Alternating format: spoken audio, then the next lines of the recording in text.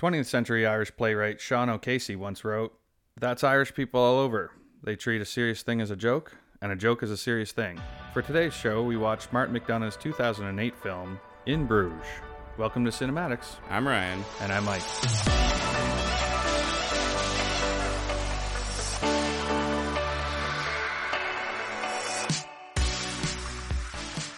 So, In Bruges, directed and written by Martin McDonagh, it was starring Colin Farrell and Brendan Gleeson being the two main characters in this one. It was nominated for Best Writing of an Original Screenplay at the Oscars, although it did not win it. But it did win Best Performance for Colin Farrell at the Golden Globes, and it was nominated for Best Performance for Brendan Gleeson, and shot on a budget of $15 million, I believe almost entirely in the city of Bruges itself.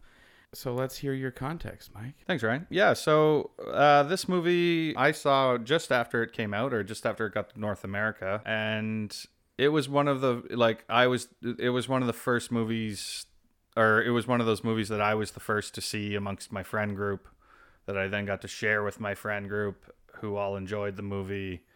And, you know, you get that little bit of prestige that comes even though you didn't do anything to achieve it. You're the one who shared the movie. Yeah, wow. You just introduced it. You have taste. Yeah. So, and I guess the other thing was, it was one of those movies that when I saw it and I liked it, but without having too many thoughts as to why I liked it, it's just, there was like some innate qualities to it. The rhythm, the humor, just a lot of the stuff in it just kind of innately spoke to whatever is in me and made me appreciate it and like it and kind of feel comfortable in the scope of it. And so that's kind of why or how I came to the movie. It was just one of, on a whim, I saw it because I like both the actors, Brendan Gleeson and Colin Farrell. And then it was like a buddy hitman movie is how it was like pitched in the ad campaign and all this stuff leading up to it. So I was like, oh, that sounds interesting. I kind of wish it wasn't sold like that, but it was. But for yourself, this is the first movie we've done on the podcast together that one of us hadn't seen coming in. Everything else we had both seen at least a few years ago, if not more recent. This you've never seen before. So I guess you don't have much context to this. No, yeah. I first heard about it, honestly, not even that long ago. Like, the name was mentioned to me by another coworker. Maybe a year ago now, somebody threw the name out when it was a conversation where I was talking to somebody about how I have a list on my phone of all these movies that I haven't seen yet, which is horrifyingly long considering what I do and where I am. And every time somebody mentions the name of a movie or something to me, I add it to this list in my phone that often becomes longer, much more frequently than it becomes shorter. But yeah, so about a year ago, this coworker of mine had mentioned that it was a movie that he thought I would really appreciate. And so I added it to the list, and then I kept thinking, oh, I'll find this one day, and I could never figure out where to find it or where I could watch it without on any of the streaming platforms I had or anything. And then, you mentioned it a few weeks ago when we first started making out lists of the next couple of episodes we'd be putting out, and it was this great little convenience of, I've been meaning to watch this forever, so here we go, we're doing it. And it's also, I guess that makes it, for these movies, I often will watch them 2 or 3 times before an episode. And usually the first watch, if I haven't seen it in a long time, I would watch it as a blank slate and just try and enjoy the movie for what it is and think about it from a moviegoer's perspective. And then the second time I watch it, I try to turn off the brain part of me that's just taking in the story and try to focus on building arguments and thinking about it more critically. And I had a hard time doing that with this one. For whatever reason, I watched it twice, and both times I found myself getting caught up in watching the story and forgetting to think about what the movie was saying and talking. So I guess that goes a little bit to the quality of the film and how good the story is, because it really is just a strong character piece more than anything else in a lot of ways. Yeah, so I think we should start this off with something that we maybe don't have as much to say about on this one, which is the cine aspect of things. Well, just to kind of go off what you've said there, I think part of why you were drawn in and is the cine. I think it's like there's a lot of tableaus and there's like it's a lot of like still camera observing.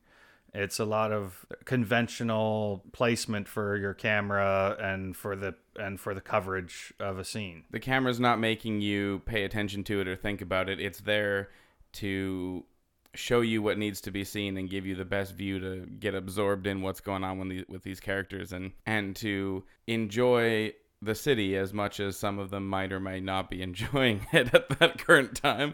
But I think that all goes. I think they use the cinematography and like even down to the insert shots of the city, where for like transitions to different scenes, they have these like almost like postcards, like odd angles of buildings at night or whatever, or in the day, different kind of postcard kind of frames of Brussels or Bruges, sorry. And I think it's that type of thing. I think that later informs you as because the whole movie is putting you in the place of the co-leads of this picture, more or less. It's putting you in how beautiful this city is, let's go see the sights, and like, oh, how dull and boring this medieval preservation is, depending on whose brain you're aligning with in it. But I think the cinematography really helps sell that conflict, helps sell that struggle within the audience, the viewer, because you do say, oh my, how beautiful, well, certainly I did in the first act when they're introducing this, even though you have a relatable character saying, oh, it's all rubbish. You're seeing these beautiful shots and you can't help but admire this town. But as the film progresses and as the story progresses and as you start to become more on the edge of your seat, like what's going to happen next? What twist are we going to take? What are these characters going to do with all the information I now know about them? When they later cut to the transitions, you're just like, get to the next, like, what are you doing? And then you were almost put in the place of the struggle of those. Even for me, who I love traveling and sightseeing, and I love Gothic architecture and that old medieval style, and like I can imagine being in the situation of Ken, who's just like going to all these places and seeing all this stuff. I'm not a religious person, but I do find that the history of humankind is very interesting, and it's often very intertwined with churches and things like that, and the architecture of the time and all those sorts of things. So like I myself very easily understand his point of like going through and looking at all this stuff, but the movie still managed to get me into that vein you were talking about of like, okay, we're feeling the headspace of Ray's character as well in a few instances. Yeah, and I think it also plays to like another theme which we can get into later, but it kind of touches on a discussion of like what is adulthood, and in that I think the movie posits a bit that adulthood is just kind of accepting these new realities and new constructs and these new confines to the way you live, and that you can't act on instincts as you did as a child, and you can't view the world the same. You have to put it through these prisms you've been taught to look at it through, and this then therefore kind of makes you, I guess, try to appreciate the beauty because you're an adult watching this. And one of the ways that I thought that the movie really did a good job of that is it in how wide and far away or close its framing gets. A lot of movies are really afraid to do extreme close-ups and close-ups on characters, or else overdo them because they know the power of the shot. But as soon as you use them too much, you lose that power. And same with those extreme wides. It's classic in Westerns to get that big sort of vista. You're way back. You're on 70 millimeter film or whatever. You're just seeing the whole thing.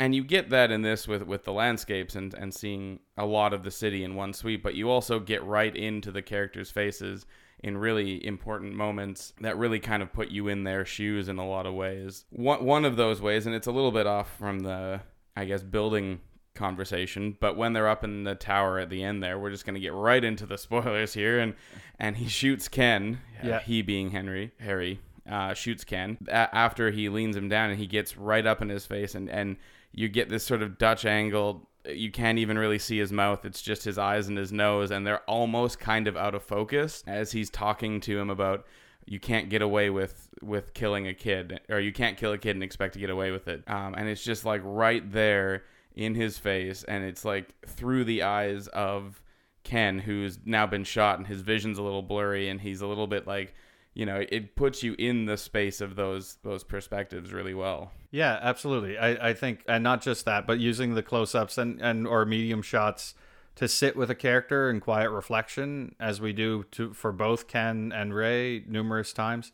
Even Harry maybe once, maybe not, but like it seems there's these moments where we just sit with a character for what almost feels like too long. Well, after Ken goes to get the gun, and we come back to Ray lying in bed, noticing he's gone, and he just sort of rolls over and he just lies there. And it's just him in a medium shot, somewhere between a medium and a medium close-up, just him starting to slowly cry as he's lying in bed trying to hold his shit together. And it's like we're there for a long time to watch it, and you don't really know for sure what's going on in his head. Like, is he going to kill himself?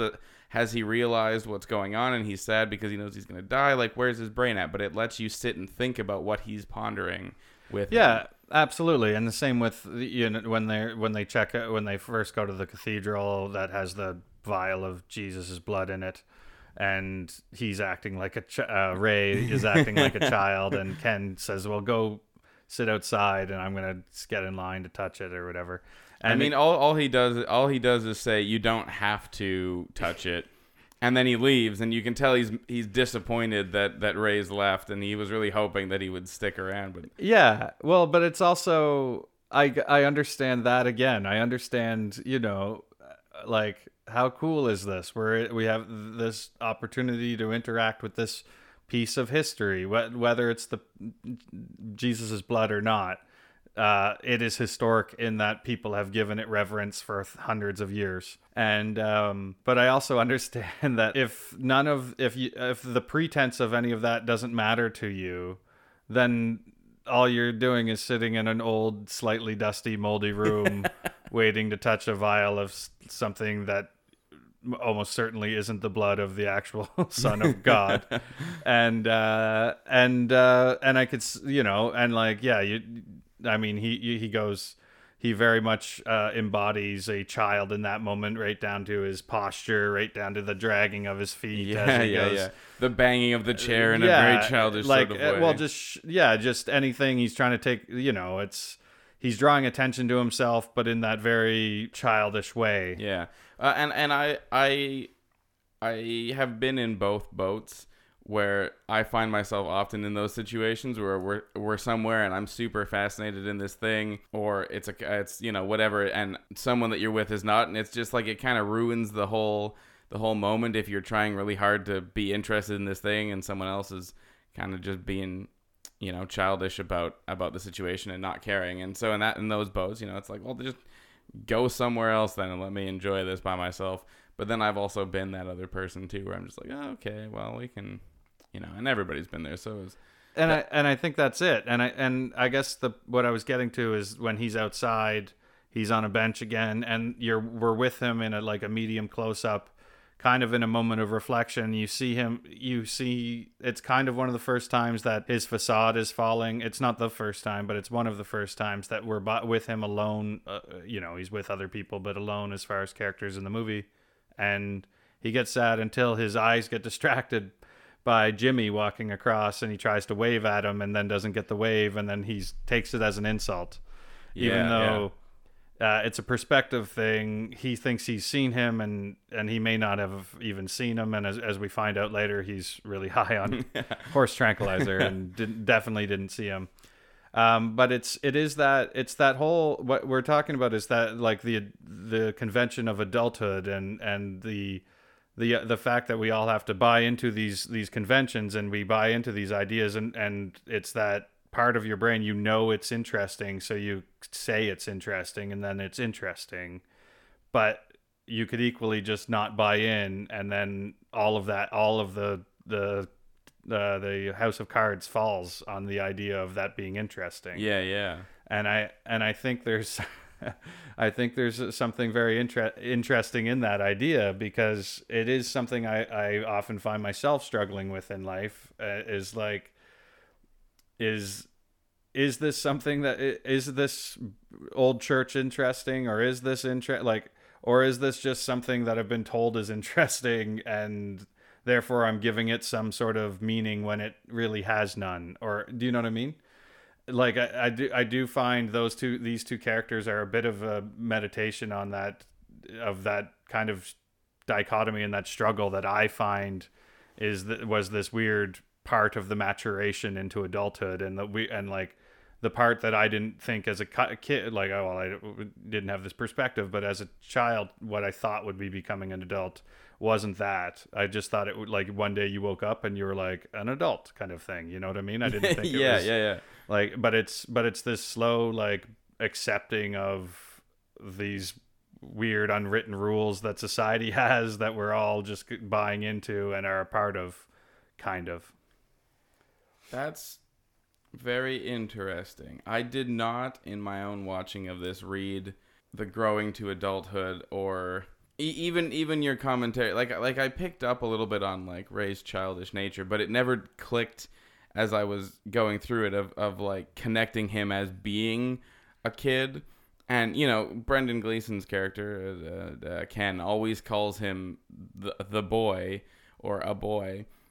And even still, I always saw him as, like, I never followed that path. But, well, and Ken's character treats him with an innocence, even though he's a hitman who's done something terrible, and that's why we're in this situation. But it's his first job, and so I guess right. He's new blood, and he's not experienced, so he's young in that regard. And then also, Ray's character has the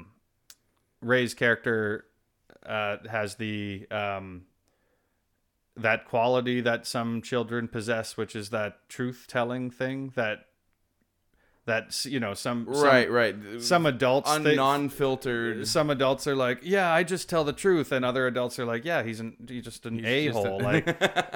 Yeah, you have some social graces, and don't say something like, if you don't have anything nice to say, don't say anything. You don't need to call it as it is all the time. Yeah, but I feel like he's but also in that way, I also had a reading of this where, as far as I think even Freud gets mentioned at one point in this movie, but yeah. there's the whole, like, I didn't take psychology, but just from, like, watching television and like that kind of thing, my pop psychology knowledge of some of Freud's theories, this is kind of like Colin Farrell's Ray is the id, Harry is the super ego, kind of the constraints and the confines of and your parental guidance that makes up your morality, as far as I understand. That's kind of what the super ego is, and then your ego is the one that's trying to balance the id with the reality.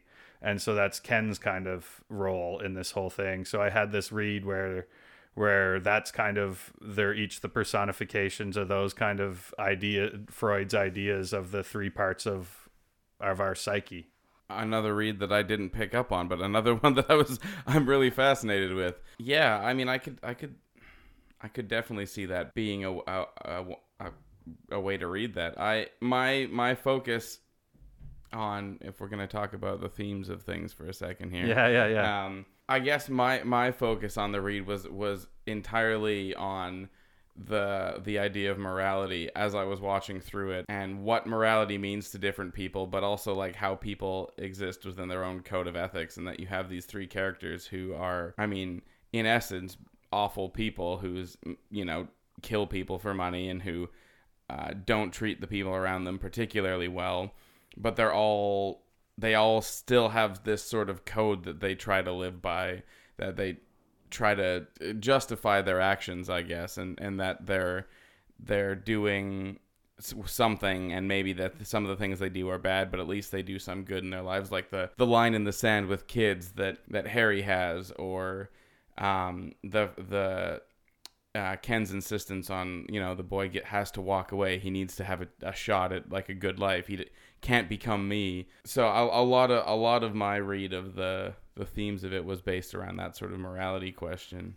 But I guess that kind of goes to what I was, I guess, trying to get at with that roundabout adult thing, is that adulthood thing is that like our experiences and our construct as humans to the point we are at in the present, as given us all, like, is the way we view the world around us, is the prism through which we view the world around us. And I guess what I was thinking is, with what you're describing with morality, that all comes from that. And so everyone, like, there is no necessarily moral good and bad. Everything is constructed around how you see the world. So far as to the when Ray and Chloe have the altercation with Chloe's ex-boyfriend with the blank gun. Yeah. When Ray is questioning the fact that a beautiful girl would like him because he looks down on himself, and he says, like, of course someone like you wouldn't like a guy like me. And she goes, what do you mean someone like me? He's like, someone nice. And she has this weird, like, looks at him and smiles weirdly. And that's because what he knows about her, the true things he knows about her, is that she deals drugs on movie sets in Bruges, and that she's running a honeypot scheme with her ex-boyfriend to rob tourists. And yet that's his definition of nice. But then she's a nice girl to him. Yeah. And I just think I think this movie has a lot about perception, and a lot about how perception, like, your individual perception is what shapes your moral compass and moral framework, and that it's all just something we're kind of tacitly agreeing to when we're part of this society, that we all just kind of build these frameworks, and we all try to have them kind of line up, but none of them really line up. Like, there's more overlap between Harry, Ray, and Ken than there is separation, but they're vastly different people in a way as well.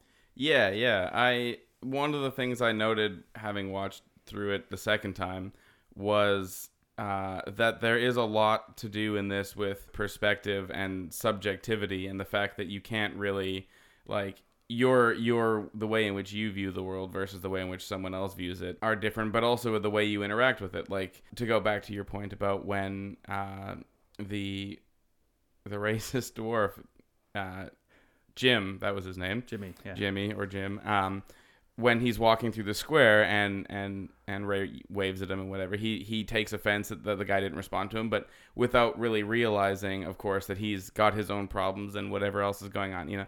There's all of these little instances throughout the movie where somebody takes something that somebody has done on a surface level and judges it and reacts to it in a way without understanding the other side of the story, the other perspective, and trying to grasp that, which is how people operate. I mean, you can only react and respond in whatever ways with the context that but all of these character reactions seem to relate somehow to that sort of dichotomy of perspective. And it is that, and it's laid out right away. The first thing they do when they enter the town after they check into the hotel is they go to the tower, and Ken says to him, "Are you coming up?" And he says, "Go up there. What for?"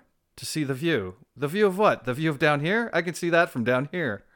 and it's that kind of just it's all like, everything is kind of about perspective in the same way, in the inciting incident, the murder of this priest on behalf, Harry hires Ray to murder a priest. He murders said priest, but as the priest is walking out, from Ray's perspective, he's just finishing the job, shooting the priest.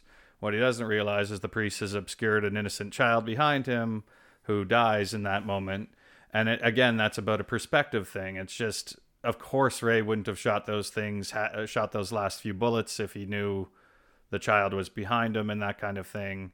But he also says that he would always have killed that boy at one point. That, you know, going back to that conversation we had in a previous episode about determinism, and the fact that, you know, everything about his life has brought him to where he is, and no matter what world he was in, he always would have ended up killing that kid one way or another. Right. But see, I always read that as just that's him, and like that's his depression, and that's his like him dealing with the grief of what he's done. I don't like the rest of the movie. What I know of his character through the evidence of the rest of the film, I don't think his character would have ever shot that boy. No, I'm not saying he would have ever shot it intentionally. Unless he came at him with a bottle. Yeah, no, I don't mean to say that. And it was one of those interesting moments where I saw that line and my brain went to what we were talking about before, and this idea of, like, you know, there was nothing he could have done, but also he feels like there's something he could have done. And while obviously this determinism and this like sort of idea is not a theme in this movie, and it's not particularly predominant, it almost seems like there's this point where Ray has accepted that maybe, because that's kind of like, for him, it's kind of like that turning point where he has resolved to kill himself, because no matter what, he feels that's how that situation would have played out, and there was nothing he could have done, and there's nothing he can do but prevent bad things from being done by him again.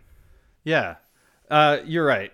And then, but as more evidence for the perspective as a theme in this, it also appears in dialogue. A lot of dialogue returns and is repeated, and the second time the line is said, based on the new information we have as the audience, the line reads differently. Even in the conversation Ken has when Ray's out on the date night, Ken has the conversation with Harry, and Ken is so determined to like keep up these falsehood structures of this little world that he goes so far as to actually do the Foley sound effects on the phone for her. Even though it seems as though Harry can't hear them, because he still asks the questions afterwards. Yeah, and it's all performative. It's just a construct for Harry, but in that conversation he has that line, it's something where he's like, I know I'm awake, but it feels like it's a dream, is what Ken claims Ray's first line to him was when he gets into the old town.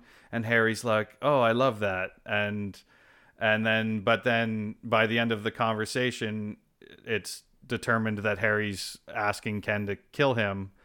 And then he says, what was that line again? What did he say? And now a disheartened, distraught Ken repeats, I know I'm awake, but it feels like I'm dreaming. And so the first time he said it, it's like fanciful, and Ken's just making this thing up. And now it is Ken's reality, and he wishes he was awake. And it's how he felt about coming to the city and being reveling in the beauty of the city, and then vice versa, being stuck in this nightmare of having to kill someone, which we don't know their relationship for how, other than they must have known each other somehow, because they say that like Ken brought Ray in, and he was the reason he got into it. So they must have some relationship. They seem to be friends. They seem to have like a rapport with each other, but we don't know.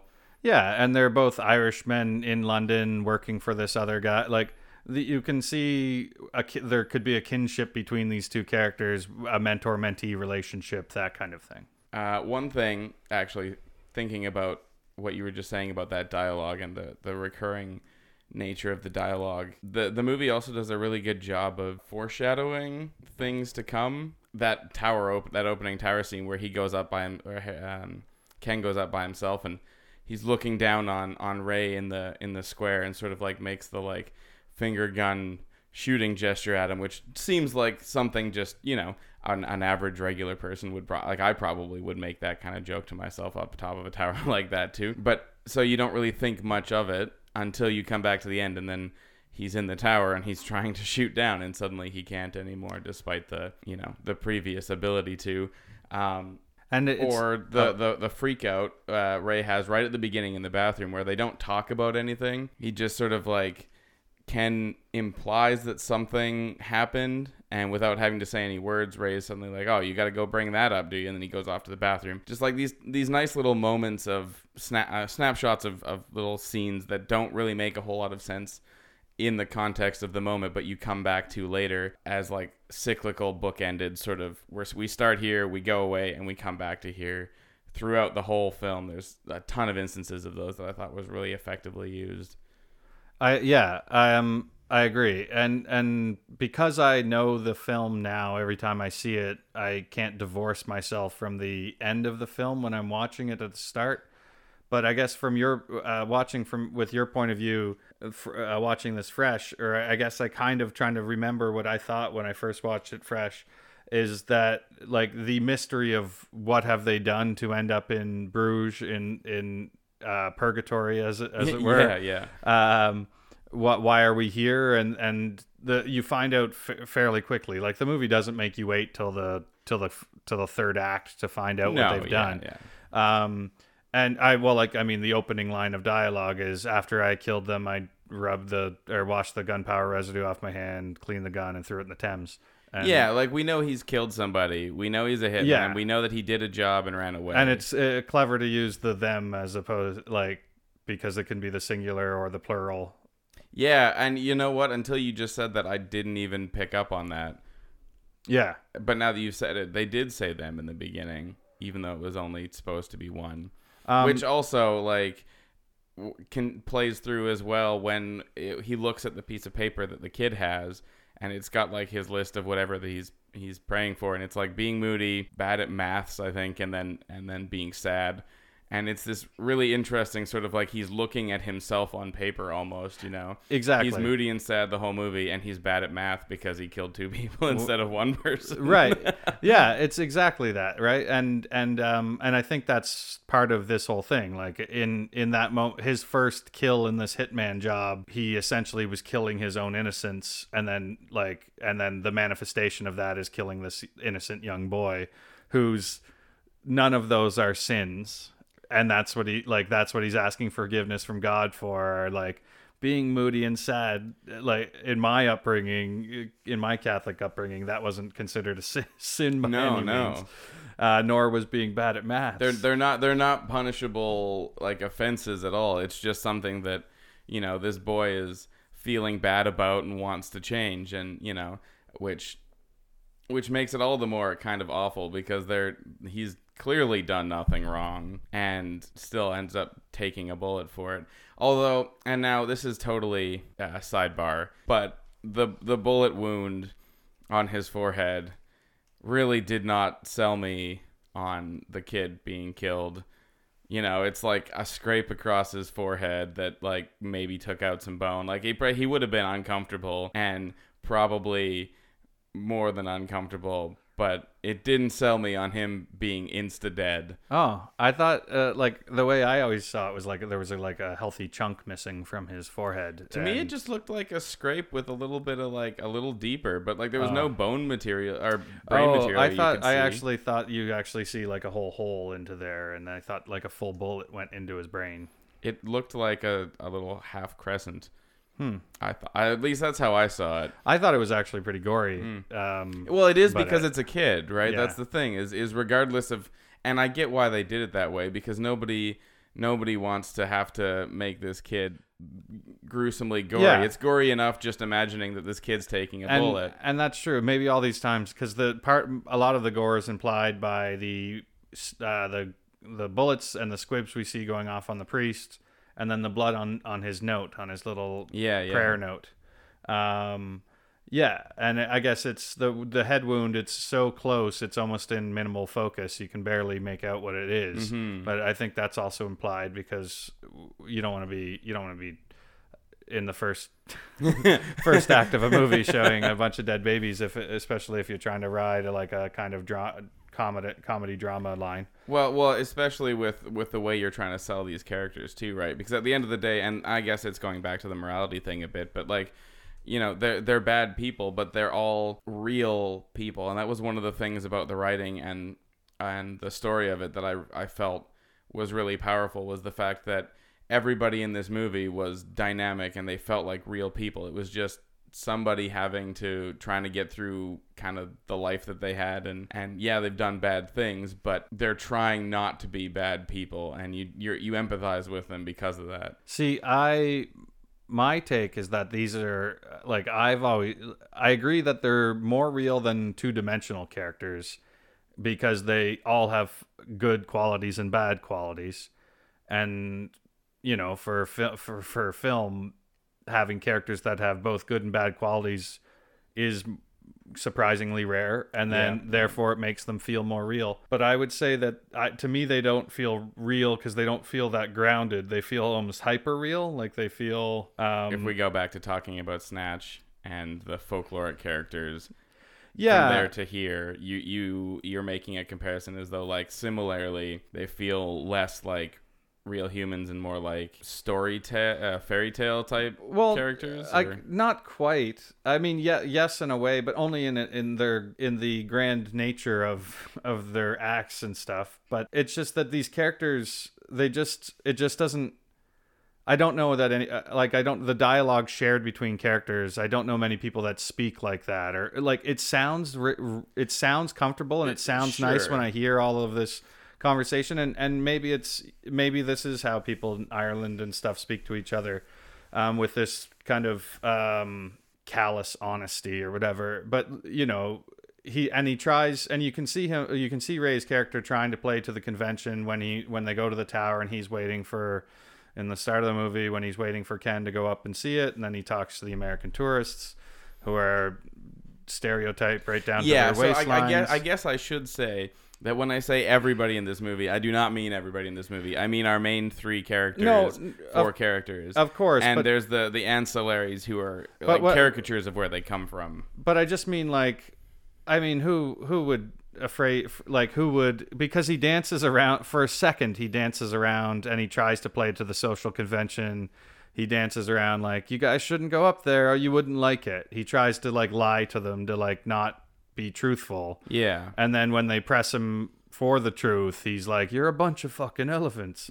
And all right. And I just don't like, and fair enough, there could be people that are like that in the real world. I've met people like that. But it's just that I don't know that feels necessarily like, I guess I'm equating real as like the norm when that's not necessarily the same thing. Sure, and they do feel like real, like they do feel like they could be characters. It's just that there's just a lot of things that just for me feel, they just feel like they just felt hyper reality okay, I guess I would argue that point only in that no dialogue in film really is how people speak. I mean, in conversation, people stumble over words. They repeat themselves. They pause for thoughts, like I just did there. Dialogue and writing of character and in movies is always going to be kind of hyper real because it's the pared down, easiest to digest sort of piece of dialogue that gets to the point and says what it needs to say perfectly. And nobody's that on the ball ever.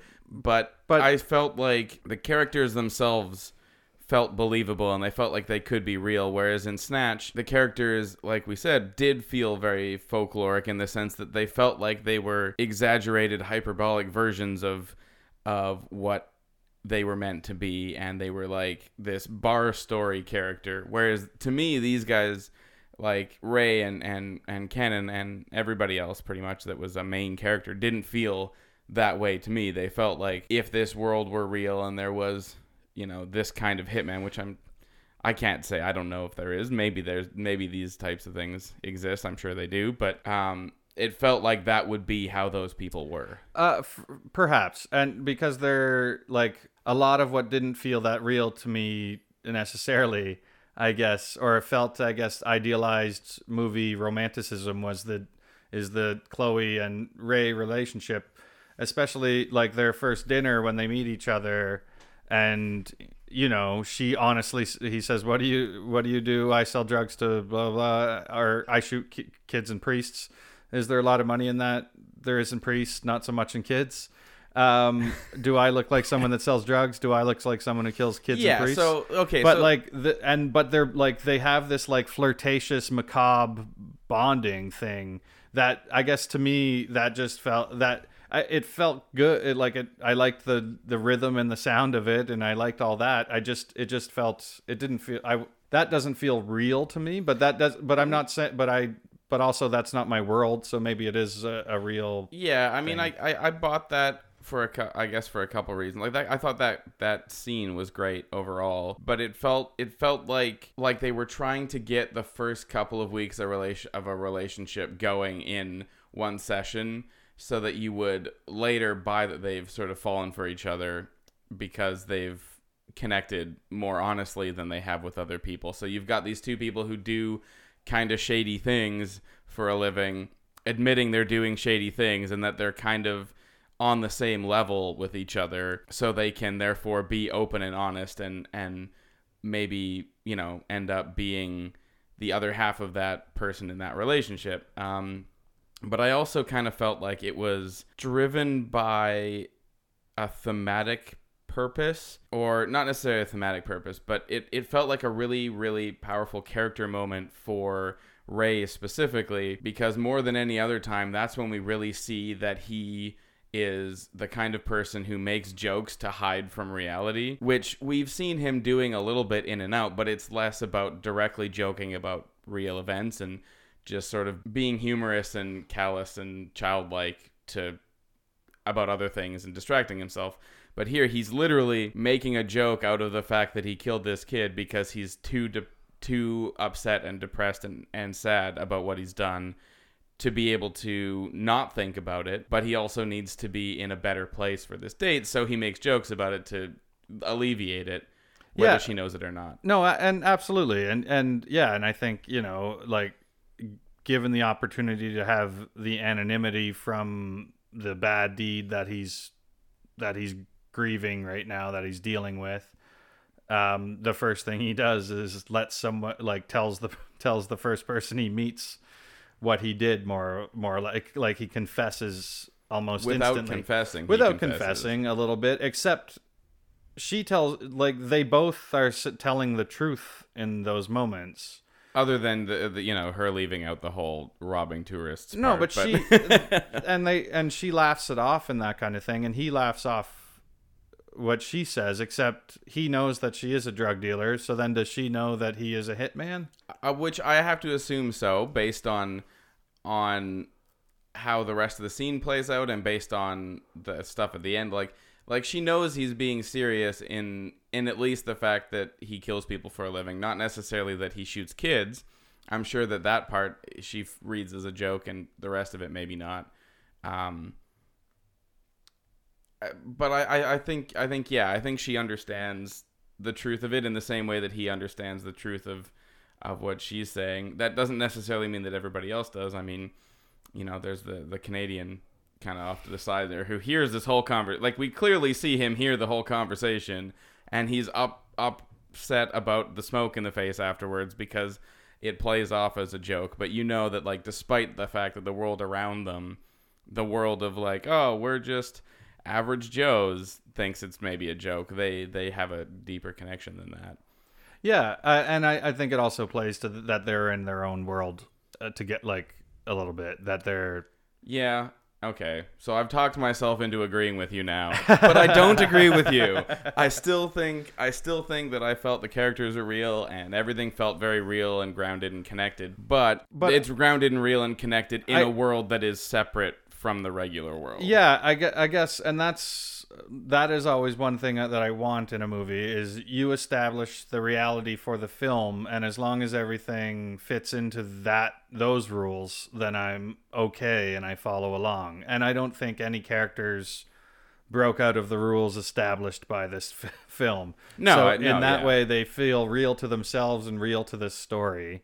So I guess I'm also agreeing with you. I just mean to our actual reality. To me, this feels hyper real. But right. But you're right. That is an inherent thing within, if you're watching anything through the film lens, there's always a hyper reality to it. I mean, come on. Ray is the guy who takes the last of the coffee at craft services. Come on. What do we expect of him other than to be?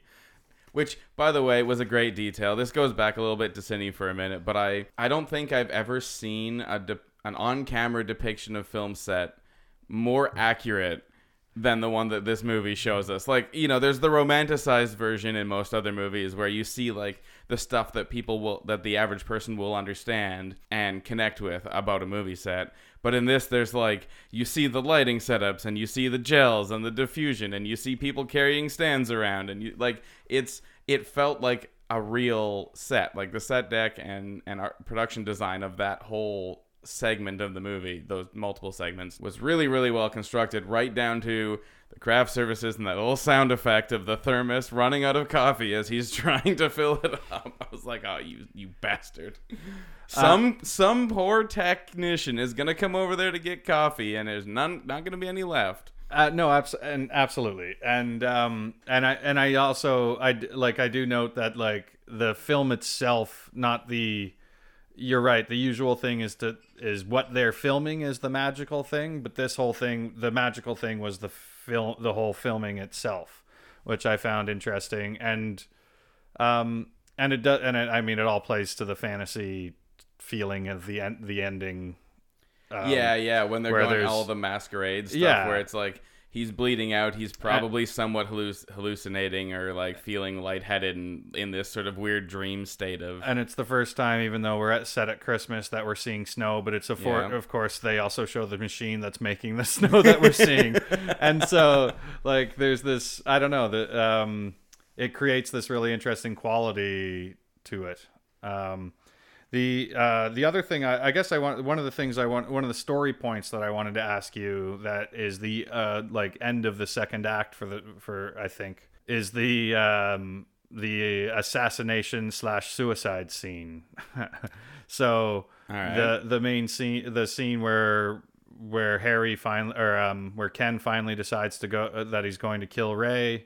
He sets his mind to it and he heads out that day and to the park, and he finds him in the park, and then as he's approaching him, getting up the nerve to shoot him, he sees him raise a gun to his own head and he stops him.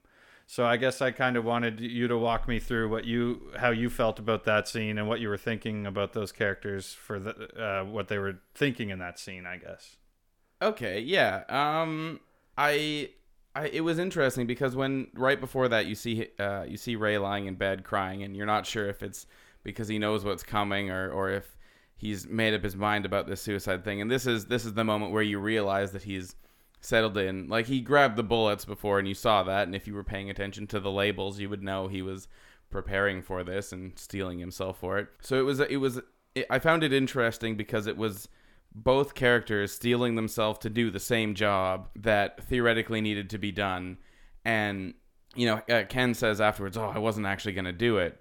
But the response of, it looked like you were going to go through with it, is pretty accurate. Like, until the moment that Ray pulls out the gun and holds it to his own head, Ken was going to kill him. There was no doubt. And then he realizes how much pain this man is in and how much good he could do in the world if he were to find himself in a better situation.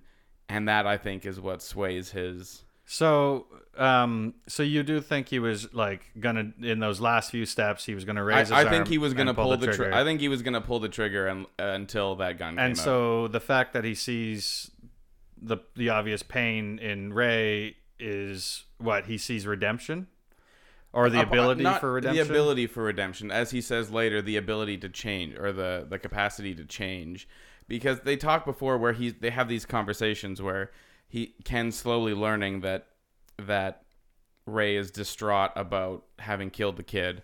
But until that point, what has he seen? He's seen this like jokey, dickish kind of dude who has no appreciation for culture, only wants to drink and get laid and do drugs, and has killed a kid. And so up until that point, there's like maybe some room for it, but there's no visible projected sort of remorse or pain that this act has caused because he's hiding it, because as males in these sort of situations do, they don't talk to each other about feelings and emotions. They just sort of bury them and pretend like they don't exist. And so I think that coming into that scene, he doesn't really understand the good that is still within Rey, you know?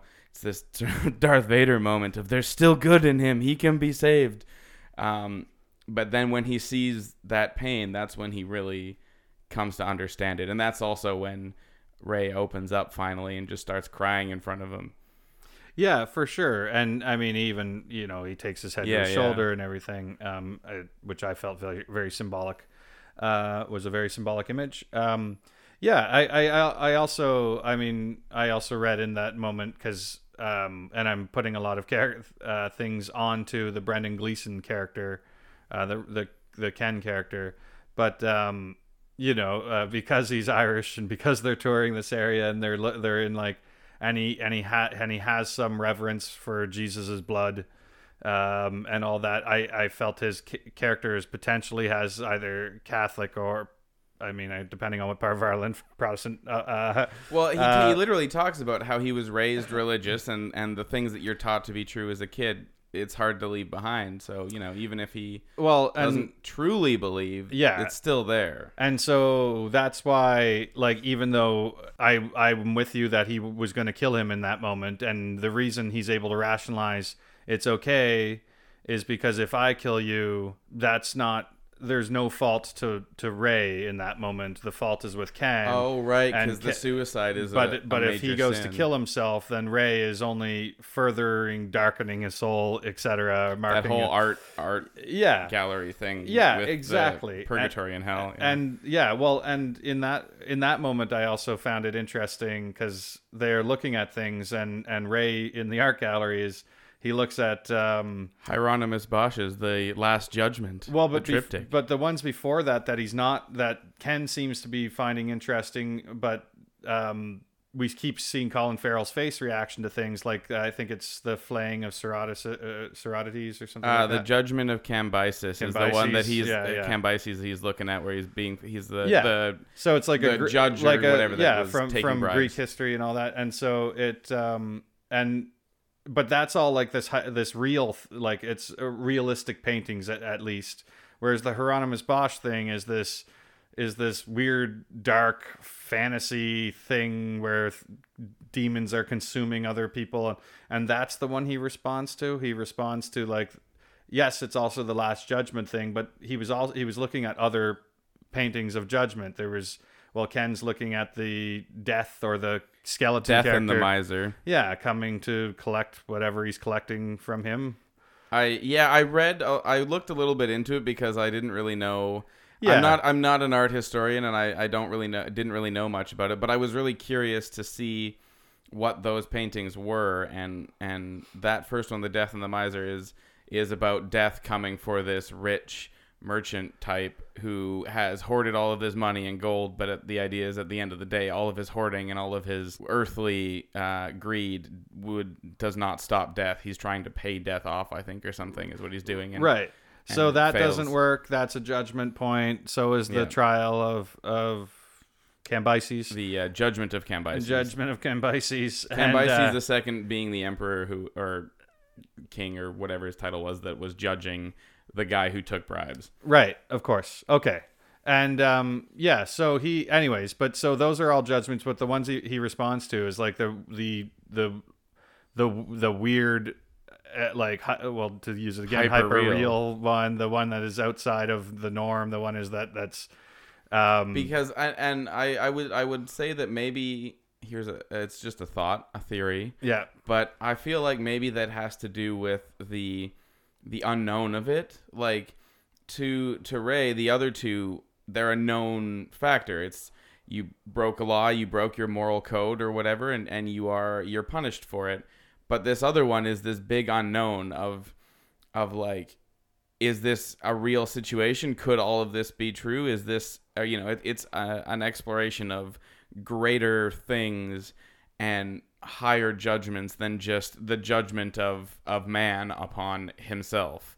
Yeah, I guess, yeah, in my head it's still like I had a like I was reading it more with like cuz seeing him as the childy kind of thing, that like he was less interested in reality than he is in his understanding of reality, I guess. Yeah. Okay. See, I'm very interested in this Ray as child reading.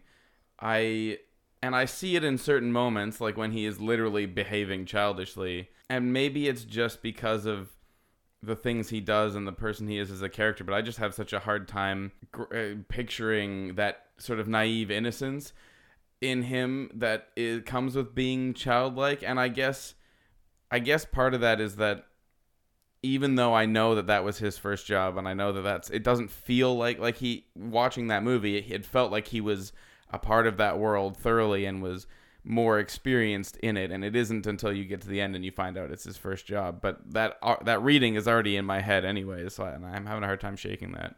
Yeah, no, and I'm not saying that it's the perfect metaphor or anything. But I think it's a valid read. It is more the lining up with the psyche thing that was my first initial thing, was the Freudian psyche thing, and him being the id, the one that works just on instinct and just on that.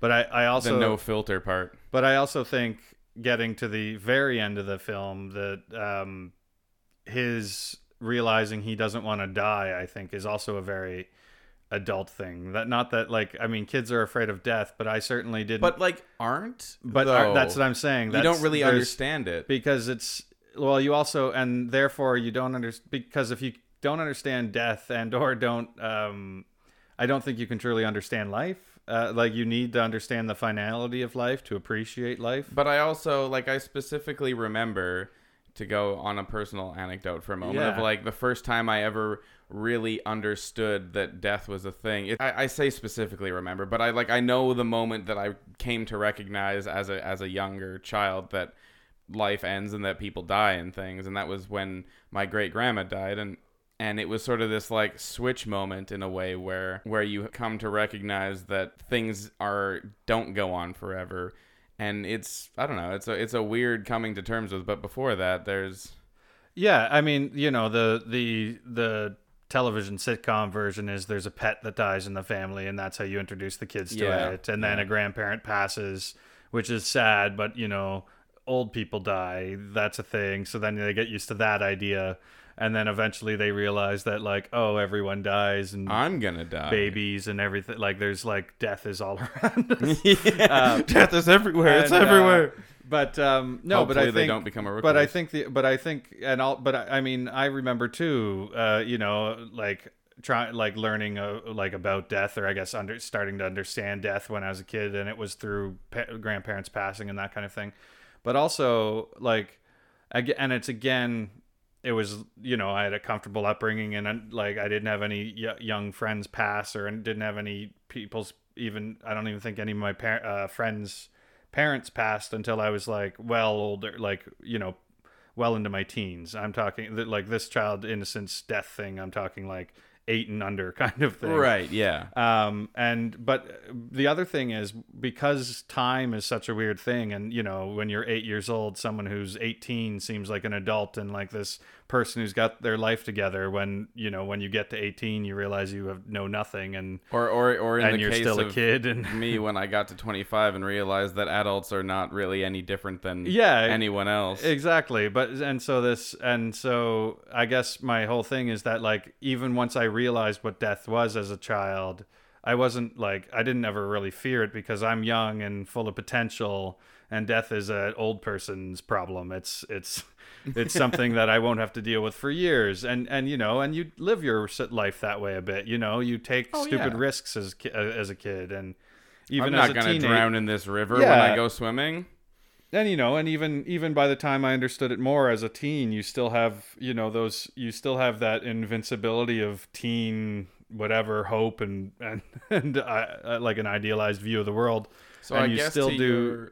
Oh, sorry. And just to that point, it's just that, like, it's, and so that's how I was fitting it into the narrative of Ray as this kid, is that he realized his whole maturation is at the end of this movie, when he, like, finally accepts life, and like he accepts the realization of death, and then therefore Because before that, he does seem to have this kind of innocence about it, where he either doesn't really have his head wrapped around it or something, and then when the suicide thing is like, oh, maybe he doesn't really understand the significance of this death that he wants to bring to himself. Yeah, it's because he has the line about, he says when he, just as he's breaking down crying on that bench, he says something like, I want to be a dead man. I want to be a dead man, and he goes, no, you don't.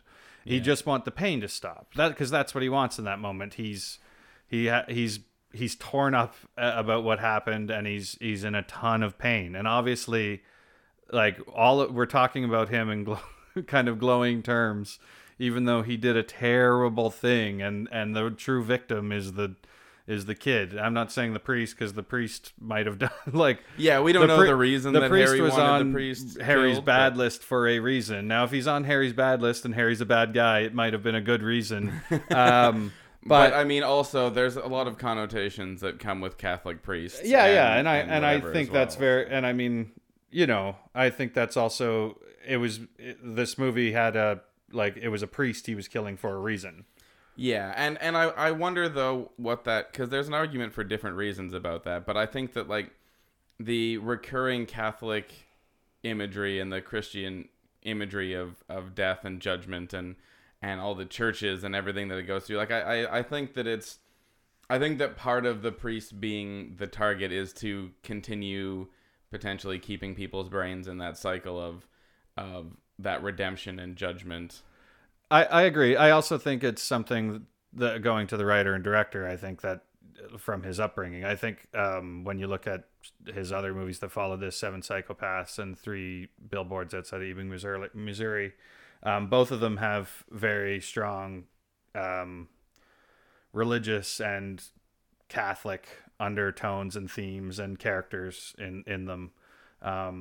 I did find it interesting that the reverence Ken put on the Christian Catholic imagery that I wasn't sure what to do with in a lot of ways, because I found it really fascinating that he didn't know what he believed, yet he must have believed enough that he put that kind of reverence on the theoretical blood of Christ, or on, like, all of these churches and things. Like, there's this very interesting dichotomy in himself, which, now there's that interview, I don't know if you saw or not, but Martin McDonagh has said that when he went to Bruges, and what inspired the movie was that he went there, and for the first few days it was amazing, and it was all these beautiful architecture and churches, and then after a couple days he got insatiably bored with the same thing, and that this movie became this projection of the two interiors of himself that experienced Bruges in two entirely different ways. And I think in a lot of ways that sort of two inner people comes out in Ken a lot too, with his, like, Christianity versus not, versus what do you believe versus what don't you believe. Yeah. That I wasn't entirely sure where to go with, but no, really absolutely. I will say this, as far as, like, giving reverence to religion, and more specifically Christianity, and even more specifically Catholicism, being someone who was raised in a Catholic household, I still kind of do, even though this is tough if my mom's listening, but even though, my faith isn't what it once was, I still give great reverence to a lot of that stuff and a lot of those traditions, partly because they were somewhat of that made up the culture of my childhood, but also because, like, it sinks into you so much that there's always a little bit like, hedge your bets. Like there's a maybe it's true, maybe it isn't. I'd rather be on his good side if it is true, though. there's at least I found in my life, like anyway, so like I understood Ken very much in those moments where he was, because he's broken up, and he's obviously he's a bit of a broken person himself, and we find out later that's due to the death of his wife. Yeah. And the love of his life and that kind of thing. And you see that that was a major turning point in his life, and he kind of probably broke up a bit with his relationship with God in that moment and was like, how could you allow this to happen? And this pseudo father figure, other than God, comes into his life in the form of Harry in that moment, and helps him get the revenge. That's something I wanted and to touch else. on. It flashed into my brain when you were talking earlier, and we kind of drew away from it. But that father figure idea is really, really interesting, because you've got this sort of very much a like father-son relationship almost between Ken and Harry, that really, really, like the dialogue when they're sitting in that coffee shop talking afterwards, and they have this like, there's anger and there's hurt and there's yelling and whatever, but like it's a very amenable conversation between two people who have had something come between them. They're professionals, they have a thing to do, and all of that, and there's, which we learn as they're in the top of the tower, that there's this whole almost father-son love relationship that Ken has, at least on his half, but at the same time this sense of like something has to be done here, and in that same way there seems to be this similar relationship with Ken and Ray, where it's like this tri-dimensional, like Harry being the grandfather, Ken being the father, and like Ray being the boy, which he's literally called in many situations. Which is why I guess when we opened this, I said it was a really great character study. It's this sort of, despite being about kind of killing and fighting and this like movie about criminals and stuff, like the methodical, philosophical, like just dialogue conversations that are happen throughout the. It was just really fascinating to see all of those relationships play out throughout the movie in really effective ways. And I do think I felt that relation, though, that like, yeah, that tri-generational relationship you're referring to. I do feel that as well. I also felt that like in that, as a lot of younger people today see older generations as like rigid and conservative and that kind of thing, and Harry is very much the embodiment of rigid and conservative. Well, it's strong code among thieves. He's like, he has a code, and he will not. Because he shoots himself at the end. Yeah, he doesn't apply. He doesn't apply his life to the laws and frameworks of society, but he has his own laws and framework that he lives his life by, and as long as he can go to sleep at night knowing that he follows those laws, whatever moral code, whatever those fall into. Yeah.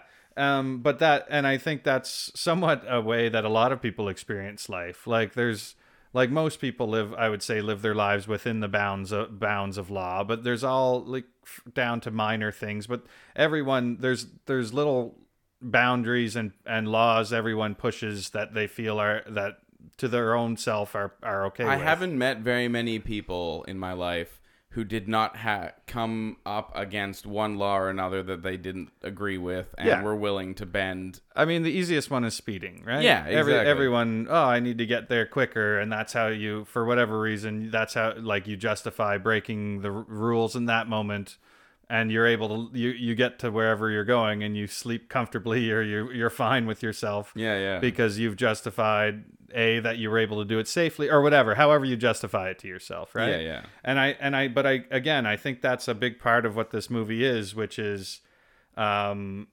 guess all of those things I was kind of talking about with like how we see life and how everything's through our own little prism, and that's what defines everything, and that kind of helps shape the morality.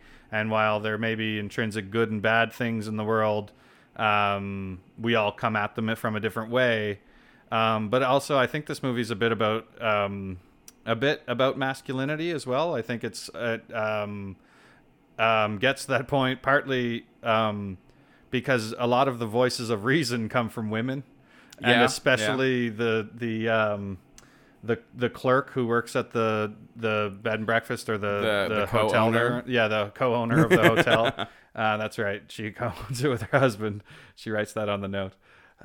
Funny. Also, that she hand wrote that note with all those swear words out is also like and didn't filter those curses no, at and all. like, but that's also the non-real part that like that's a funny bit, like, because you hear Ray Fiennes doing the narration for it, and then it does the actual insert on the note, and you realize that she's written it all out verbatim and then added the thing at the end where she says like, I'm not just a receptionist, I co-own this place or Well, whatever. and then you can just imagine this posh sounding British gentleman on the phone who is obviously raging at the fact that his people are not there, just yelling at this poor woman on the phone, like yelling this note, and then like, you get all that, you got it done, oh great, wonderful, thank you, okay, bye. Yeah, for sure. But it's just that, well, it's in the climax of the film when Ray and Harry are there and they're doing that discussion from upstairs to downstairs, and she's the referee in the middle. Yeah. At one point, she's like, why don't you just put your guns down and go home? Like, But that also, to that point, that last sequence with her there is part of why I didn't feel that the lack of reality with her like transcribing that note, because she seemed to me the sort of person who like, she has seen everything. You know, she's had tourists from all over the world come in here. She's had incidents. And she's just got this sort of like calm, collected, rational sort of thinking that she's just like, this is just what it is. And I'm just used to this. And like, sure, she's going to be a mother and whatever else, but she's not used to the type of people that she's dealing with. It felt more like a mother admonishing her two children in a way. Yeah, but like it felt like a very like, boys will be boys. Why don't you just put your toys down and go play together somewhere else? Like, yeah, I'm not whatever. I'm not disagreeing. I think that that's true, but I think that that's also part of that note thing of she's just like, she knows who and what she's dealing with, and she's gonna do her job and whatever, but like also there's that like rationality on the end of, I own this place, you know. No, but I guess my point with her saying that in that moment is she isn't in their prism like of reality. Like, she doesn't see reality the same way they do. Harry's there because some part of his code of honor has been broken. I need to, for honor, come and kill these people who I couldn't get done before. And and Ray, I don't know, Ray's or trying like the to gun thing when they're at the tower, and sorry, this is totally out, but I'm just, when he's like, he refuses to shoot Ken because he won't pick up his gun. Yeah, you know, like that sense. No, but it's just that, like, because that's not her reality in that moment. Yeah. Like, she, for a moment, to me, she shatters the like veil of the construct they've built, and she's like, you can just put this down and go home. I think I finally had clicked on what you were saying, which is not that that scene was not her being unbelievable, but rather she's breaking the realm of like, what is the reality in these two characters' lives. Yeah, yeah, okay, and I see now. And it to me it feels like, because she's just like this is like, to her, she's like, this is crazy. This is crazy. This Y'all is are silly. stupid. What do you do? Like, what mature person deals with a situation like this? Now, she doesn't know that Ken has jumped out she doesn't know everything about the situation, sure, obviously. But to her, there would be no situation in which this is the result that needs to happen. But there's that to, like, at least the, you know, when I first, and I didn't read that, by the way, that her part of this at all in the first thing. I was just like, oh, that's kind of not funny and haha, but funny in like, what an absurd situation to have these two guys who are who have both killed and are both trying to kill in this moment, being divided only by a stairwell and a pregnant woman who's like, let's be serious. Come on, guys, calm down. And that's how I read it the first time. And it wasn't until I showed this movie to some other people, and it was a female friend of mine who was like, she actually didn't enjoy the movie as much as I did. And part of her, like, her reasoning was, she was like, the movie to me was over, and that, like, she's like, that's the end of the movie. Now, I don't agree with that. But I did, I think, get to what her note was about, which is, in that moment, like, she shatters the reality of those two characters for a moment to me. And you do start to go like, oh, yeah, right. All this gunplay and handling it like this is just what a weird, macho, stupid, masculine way to respond to this situation. Okay, here's a thought then. I mentioned very briefly before, but maybe now's the time to circle back to it. The idea of caricatures and how so many people in this movie are just caricatures of the places that they're from.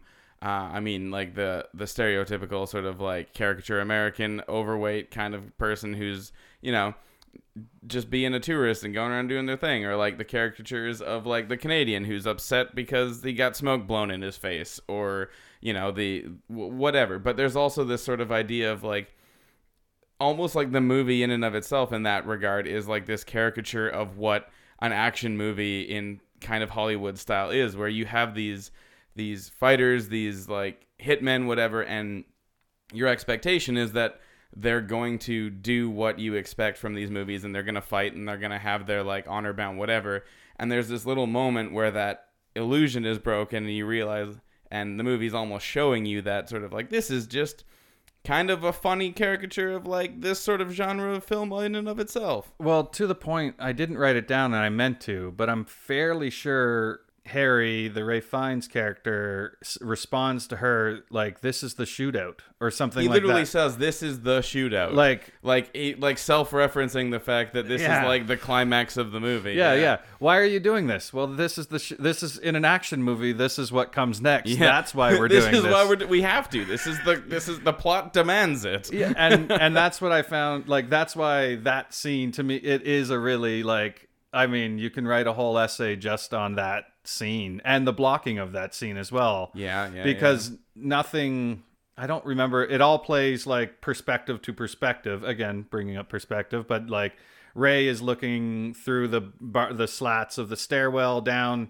and Harry's obscured by this pregnant woman, and also the wall he's hiding behind. And then Harry's looking up, and he can see a bit of Ray, but they both can't get at each other, and he almost tries to take the shot, but then he's like, I can't accidentally shoot this other person. Yeah. And I do think, and I just think that moment really is trying to show how absurd this type of lifestyle is a little bit. Like this macho lifestyle, because the whole like, okay, I'm going to jump out the window, and you come out, and he's like, where you're gonna jump in the canal? Yeah, it's a big effing canal. Like, which way is it, left or right? What are you talking? I just got, and then it's like this honor bound sort of like, I'm gonna try and escape, and I'm gonna give you the opportunity to try and catch me. Yeah, or vice versa. I'm gonna try and kill you, but I'm gonna give you the opportunity to defend yourself. Well, and and I guess to that point, like I. Now that you're saying that, I used to read him in the boat as kind of an arrogant move, saying he can't hit me from there. But why isn't he ducking? Maybe he's giving him that shot. Like, I said I would give you your shot, and you can take your shot. But I'm so far away, I don't think you can hit me. But also, I'm giving you the chance here. Yeah, like I'm being honorable by providing you with the chance, but I also feel comfortable in providing you this chance because I feel safe. Yeah, I feel I'm at a safe distance or whatever. Which, unfortunately, he was not. No. Is he dead? Do you think he dies? So, yeah, I do. But I also... I don't think it matters. No. Well, it does and it doesn't. I say the reason I think it matters internally is because there is this continuous dialogue about redemption and about judgment and the whole movie revolves around Ken sacrificing his life to try and give this boy a chance at redemption and a shot for Ray to live a good life and be a good person. And at the end of it, if he dies, then he doesn't get that, because all he's done is, since having this revelation and since trying to make a good person out of himself, all he's done is get arrested, get bailed out by somebody who he's now stolen from, and then she spent money to bail him out, and then they made out a bit in the plaza, and then he runs away and gets somebody else killed in the process of trying to escape and save his own life. So if he dies, he finds no redemption, he does nothing good with his life, and he only causes more pain and doesn't save the next kid, as they talk about earlier. But if he survives, then he has a chance. And there's that, like, in the internal story of how you tell yourself his life plays out afterwards, there's this opportunity for him to redeem himself. So I think in that regard it matters. I guess my whole thing was that the redemption is in the moment where he chooses to want to live, like he wants to live. But also, I guess he's not doing anything to redeem himself. but Like, he's not redeeming the death he's caused. Well, no, it's and it is that, like, you know, there are people that have been interviewed that who've survived suicide attempts and stuff, and many of them talk about like the moment after they perform the task, which they think will kill them, being instantly regretful and that kind of thing. So to have a character, it's kind of hard to say they found redemption if in the moment they're dying they don't want to die. But and I guess you're right. But it was like, I guess the turning your boat towards the horizon of redemption, riding into the sunset, if you to will. me felt like the redemption that was all the redemption needed for that character. Because if this is a morality play, those three guys are, while they have their own morality structure, but the three main men in this movie, for all of them to die is also, like, to me would also read okay for everything they've done. Because the one thing that everyone agrees on through the whole movie is Colin Farrell deserves to die for what he did at the other place. Every character except for the drug dealer film person that I've just lost the name of. Chloe, yes. Everybody except for her. But she doesn't really know. But yeah, he never tells her. So that's I guess the follow up to that. But and I don't disagree. I think that either way there is some redemption to be found. But I think that depending on how you like to, because I love movies that are open ended, because you can kind of think on how things would go. Some people view them in different ways. Like, maybe you are the kind of person who likes to imagine how that person's life would go afterwards, and if that's the case, it is especially important whether he survives or not. Which is, I guess, why I said it doesn't matter, because the ambiguity of the ending is, was the enjoyable part for me. With that was the enjoyable part of the ending for me, because I can go, oh well, you know, he survives, him and Chloe get out of there, and they do like a low rent Bonnie and Clyde across Europe together or something. You know, like killing less but doing bad things. Or maybe good things. Maybe. I mean, maybe or they like sell drugs to people. But like a Robin Hood style, like helping out the poor type of thing or something. Sure. But also they, you know, him dying in that moment, to me, the story still works as well. I agree. having having it an open ending, I think, is the more interesting ending, because it provides, it provides the audience member the chance to. I think it's the only way the movie should have ended. I was just curious what your opinion was of whether he survived or not, because in my head, I kind of initially thought he did, and that's only because, like, the ambulance is there and whatever, but there's so many arguments for both directions, and maybe I just wanted him to survive because the whole movie you're just like, that's what you're rooting for, you want him to make it, and then I guess with the whole Dum-Dums thing, I just didn't think there was a possibility that he survives that with what it would do to his organs, especially considering what it did to Jim's head. It blew off his head. For me, that's most of the stuff I had, like, mainly on I think story. There's one thing we should touch about, just because we've been talking a lot about morality, so I think that we can't walk away from this movie without touching on some of the touchier sort of. Well, that's what I wanted to get into. It was like, I guess I was going to get into a bit of that, but what that was that this movie has a lot of. So it was 2008, not that long ago to my perspective. Yeah. There's full humans that can almost drive now that were born that year. Or a couple of years away from that. But so there's a lot of stuff in the dialogue that is very offside for problematic, modern parlance, to say the least. You know, as far as talking about someone's mental acuity, using the R word often, and talking a lot about race and like obsessively so. Yeah.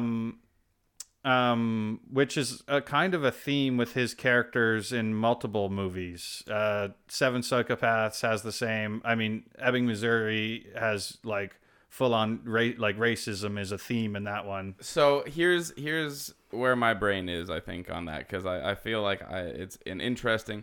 When I got into it the first time I watched it, I was like, oh, I wonder if this is like just something that the director is like didn't really think about, or like why is this in the script? What is the importance of this that we're focusing on it so heavily? And part of my concern at first was like, oh, well, I wonder if this is him getting out something that he thinks and feels, or is this serving a greater purpose? And if so, is that purpose that it's serving justifying its being there? And now I haven't seen Three Billboards yet, but from everything I've heard about it, it's a lot more of a, it's an anti-racism movie more than it is a racism movie, which makes me certainly more inclined to believe that the intention with all of this is in not just character like development and presentation, but it's meant to go to that perspectives thing where somebody is saying these things, or I guess a better example is with the talk about the race war when when Jim is really high on cocaine when they're having that little party thing, and everybody is very off put by it, and then later he's like, oh well, that's just the cocaine talking, like I don't think that way. And it's like, well, there's this perspective aspect of you have no idea what he thinks. Is he a racist, or was he really high and just like spouting random nonsense? And it's like, it's hard to tell, but one way or another, it makes you uncomfortable, and it's hard to reconcile whether it's justifiable to be there or not. Well, in that situation particularly, though, there are characters in the room, and in this moment, it's like the characters we've been following who are pushing back and questioning him. Yeah, and I guess that was, I guess part of that too is that like the movie does not forgive those moments. The movie does not condone the things that people are saying. Yeah. And even Ray, who is the perpetrator of most of the commentary, is like, okay, this is too far. Like I like looking in a mirror almost in some ways, maybe. But. Yeah. But I guess I think the main reason that like part of that was brought up in that moment story-wise is to get to Ken's backstory. Right, yeah. But I do think Martin McDonagh uses kind of shocking language as a way to draw attention to characters a little bit, and kind of, I guess, deal with taboos in like he talks about, like he uses taboo language and stuff. It puts taboo language in characters, partly because contextually, he then tells you whether the character is good or bad, regardless of the use of certain things, like certain right. For example, the fact that we still, despite like Ray's repeated use of more offside commentary and phrases, we still at the end of the day understand him to be a good person who is not prejudiced necessarily, or at least we still support him despite that. Yeah, and like his character seems to have this like, so like his character brings up the Vietnamese all the time, but it's in reference to when he's referring to Americans, because in his head the Vietnamese are the first ones who kicked America's ass. He's like, they lost that war. So in his head he's like, so he's always referencing them, and that's why it's so confusing to the Canadian guy. But anyway, which I love that they make that little reference and then they never call back to it. So if you're not thinking about that, maybe you miss it. But like that little aside, like, brilliant. But like it's so his obsession with race, and I think it also might come from like perhaps and again, I'm very much generalizing, but um, Ireland itself, being somewhat a secluded island, has a very distinct culture. And then as it's getting more multicultural, as everywhere in the world is, throughout time, I mean, this would be less of a thing. But I think to a certain generation of people, the oddity of other cultures, not that they're odd, but just that they're odd to you, or odd to what you know, and stuff, becomes a point of interest, becomes a point of like examination, or trying to talk about it, to understand, like so to at least to me, in my experience, like people who've had slightly more sheltered upbringing will sometimes say some things that feel more offside.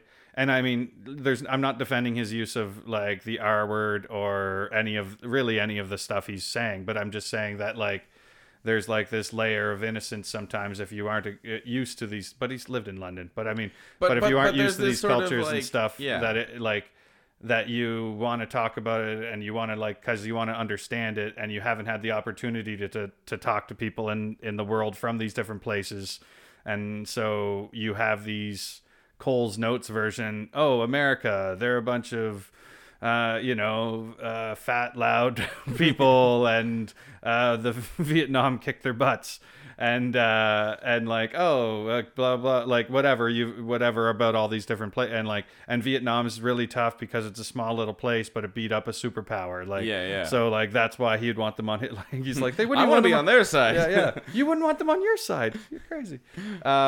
And that kind of, like, all of that stuff, I don't think the discussion of like bringing up different countries, cultures, or races is racist. To bring up that type of stuff, even in the mouth of a white person, it's racist if you're talking about that in a denigrative fashion. And that kind of thing. or in a way that would cause some sort of offense to the people who you are talking about. If you're trying to like subvert that culture's norms or whatever, but with whatever you're saying and stuff like that, like yes. But it's you're right. I don't think that it's problematic to discuss the fact that there are different cultures and different ways of viewing the world, and that people, while all the same in our genetics and in so many ways, also have a lot of things that make us different, and that is something that we should celebrate and we should pay attention to. Well, and when Ken's telling him that story about how the only innocent guy he killed was the brother of somebody who he was killing, and he was like, he's a lollipop man, which is a crossing guard in the UK. I had to look that up. And they try, and I think again they specifically school crossing guard. Yeah, they have Ray saying, unless he has a weapon, and then like a bottle, and then he says he knows karate, or it could be his hands. What if he knows karate? Oh, what is he, a 50-year-old Chinese lollipop man? But that moment, because it's reference to karate, which is famously a Japanese martial art, and then he says Chinese.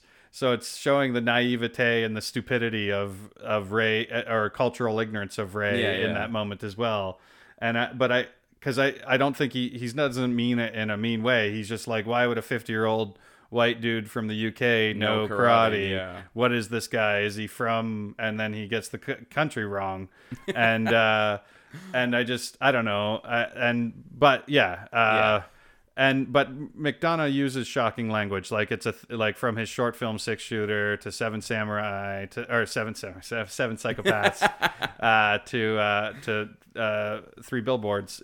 All characters will say, I think, geez, it's been a while since I saw Three Billboards, but I think the N-word is used in that a few times and that kind of thing. And so like he uses shocking language, but he generally puts it in characters for a reason, because it draws your attention to that character. And whether but I could see watching this movie through a more modern lens that if in the first act you bump up a bunch of that language, it might ruin the rest of the viewing for you. Yeah, I think it is definitely important to note that if you haven't seen it and you're planning on watching it, like, be prepared that there is some offside conversation that happens. There is some stuff that can be off-putting.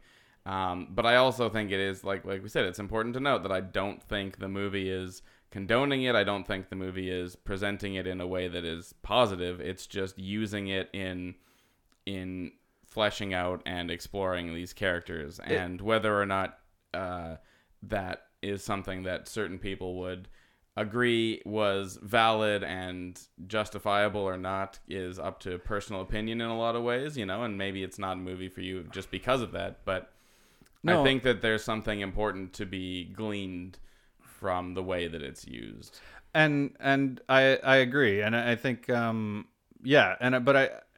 think generally it's to also show, because I think we all, when we're younger, taboo and the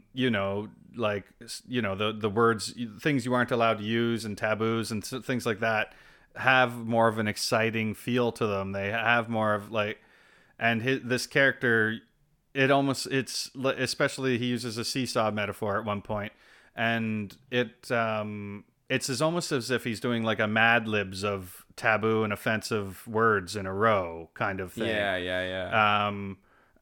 Well, not offensive, but when you put them all together, it becomes offensive, and it's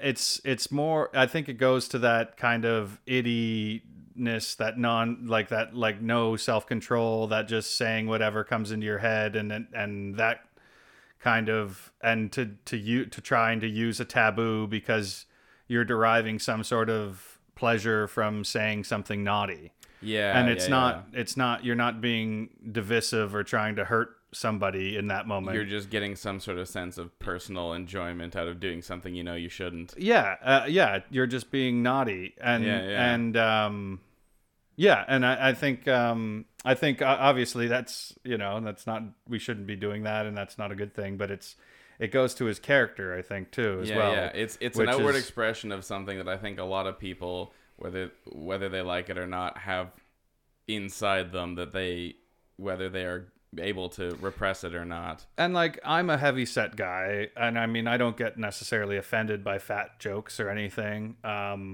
So it's definitely not the same thing as being offended by some of the more serious things brought up. But when he's running away from the patriarch of the American tourist family, yes. And he's at a slight jog, and the guy's he's just staying just out of his reach, and the guy gets tired, and then, and then the joke later about some American having a heart attack getting up the tower. Up the tower. Yeah. No, it's, but I mean, that I almost every time I had seen, for a long time I had seen this movie, I laugh at that moment. But part of the laughter of the moment is the absurdity of just that image, one person chasing another person, and that person just out of it also feels very childlike, very dancing around people in the playground at school when you've insulted some kid that you're tag, bigger than. You're it, and I'm just staying out of your, and and I don't know, it's, so I guess part of that is why I've never taken great offense to, but I'm also not the subject of the offending slurs in this. Yeah. So, I mean, other than the fat ones, but again, so I don't know, so I don't know that I can say that this isn't an offensive film, but it wasn't offensive to me. Yeah, fair. Well, with that spoken of, I think we're getting on to the conclusion, unless you've got more to add. Well, I just wanted to talk just for a brief moment, and perhaps this would have fit better at the head of the podcast, but I just wanted to talk about Martin McDonagh himself. Oh, yeah. Because I think he's a really interesting guy. He's the youngest of, I don't know, I know he has an older brother who's also a filmmaker, and he's the younger brother. He's also a playwright, and was a far more successful playwright than he was a filmmaker for a while anyway. And he got into filmmaking later in his artistic career.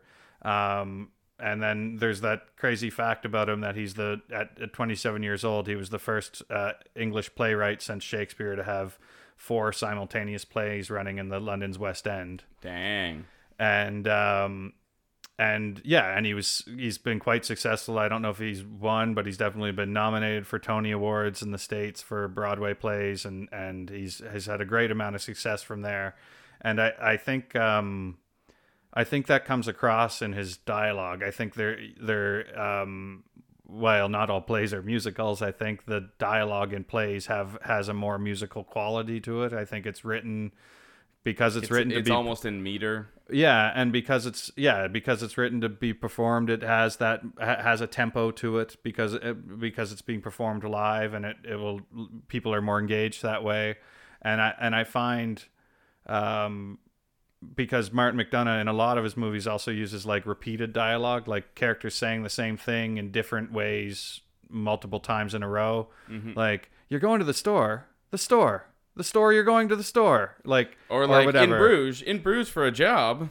Yeah. Well, yours is from I couldn't think of any from the actual movie, but they do it a few times. It's in the mouth of more than one character. But when you listen to it, it provides this rhythm and I think that was one of the things that I felt so comfortable in the framework of this film because of Martin McDonagh's past and his ability, his playwright ability. I found his dialogue really, really easy, rolled over my back really easy. Or whatever. Dialogue writing by far is I think the hardest component. Maybe this is kind of subjective because everything is a little subjective, but dialogue writing I think is one of the hardest and most challenging. But I think that like in screenwriting, it's a lot easier to sort of develop a plot and figure out what the story is and like create like, you know, this little world and stuff. But actually making characters talk in a way that is believable and seems to be as real while still being digestible and everything, like it's the hardest component, and I think that he does a fantastic job of it in ways that a lot of movies are lacking.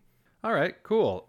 So Ryan, now that you've finally seen this movie, would you rewatch this movie in the future? Oh, I definitely will. Yeah, it's I mean, even just having watched it twice in the last 2 days, I still feel like there's more there that if I go back to it, I'll be picking up other pieces and things to it. I think that it's easily rewatchable in a whenever sort of, rather than like, oh, once in a while, like we said, Sweet Hereafter, but like for this, like whenever, probably. Yeah. So I'm the same, and in fact, earlier in the week when we were at work, I remember telling you like I'm excited to get to watch this this weekend, even though I have it and own it and stuff in the past and watched it many times.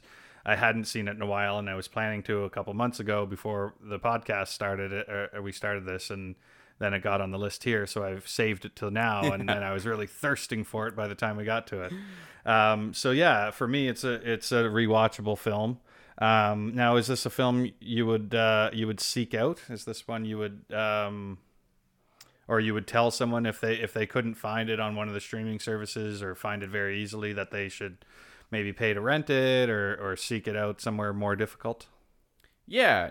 I mean, I think especially these days, there's always there would be a caveat of like, you know, as we said, there's a little bit more colorful and problematic language that's used in it. But with that caveat in mind, I think that I would 100% recommend people watching it because of the fact that it's such an interesting blend of this character drama into such a more action and like adventure kind of genre world.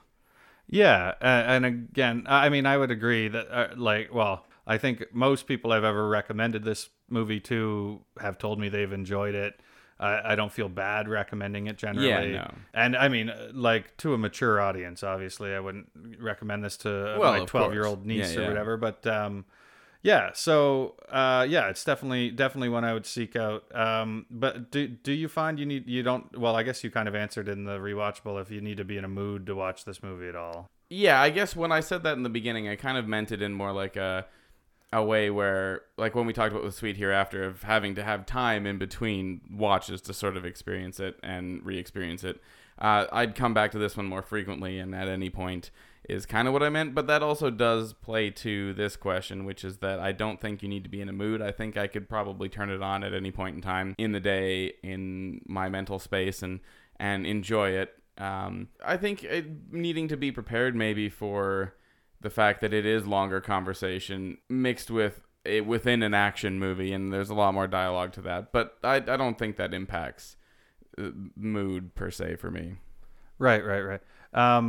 Yeah, and I agree. And then pulling the veil back on the podcast for a second, when you've invited me onto the podcast a while back, we were making lists of which movies we wanted to do first and that kind of thing. And you did your list before I did my list. Yeah.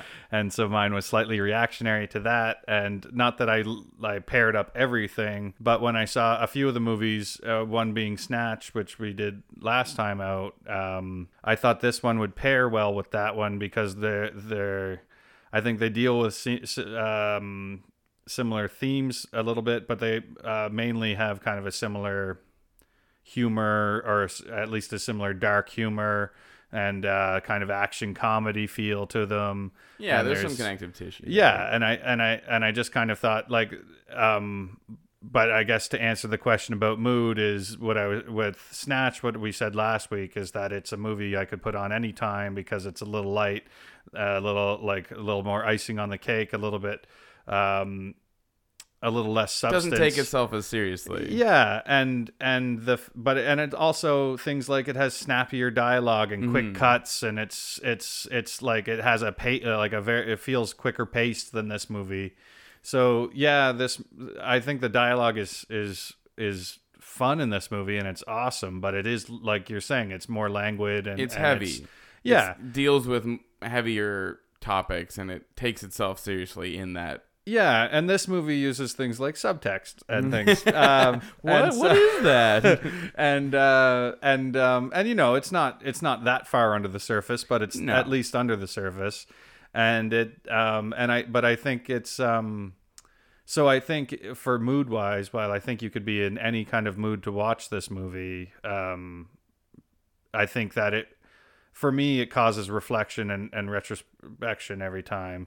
So if that's something, if you want to have a mindless Saturday, maybe it's not the movie to throw on. Right. Yeah. But it's also, but it could play like that to you. Yeah. I don't think you have to think about existential questions and stuff. And that just goes to my more mental framework that if I see anything with that, I start thinking about death and life and all these big all metaphysical these really terrifying questions. thoughts. Yeah.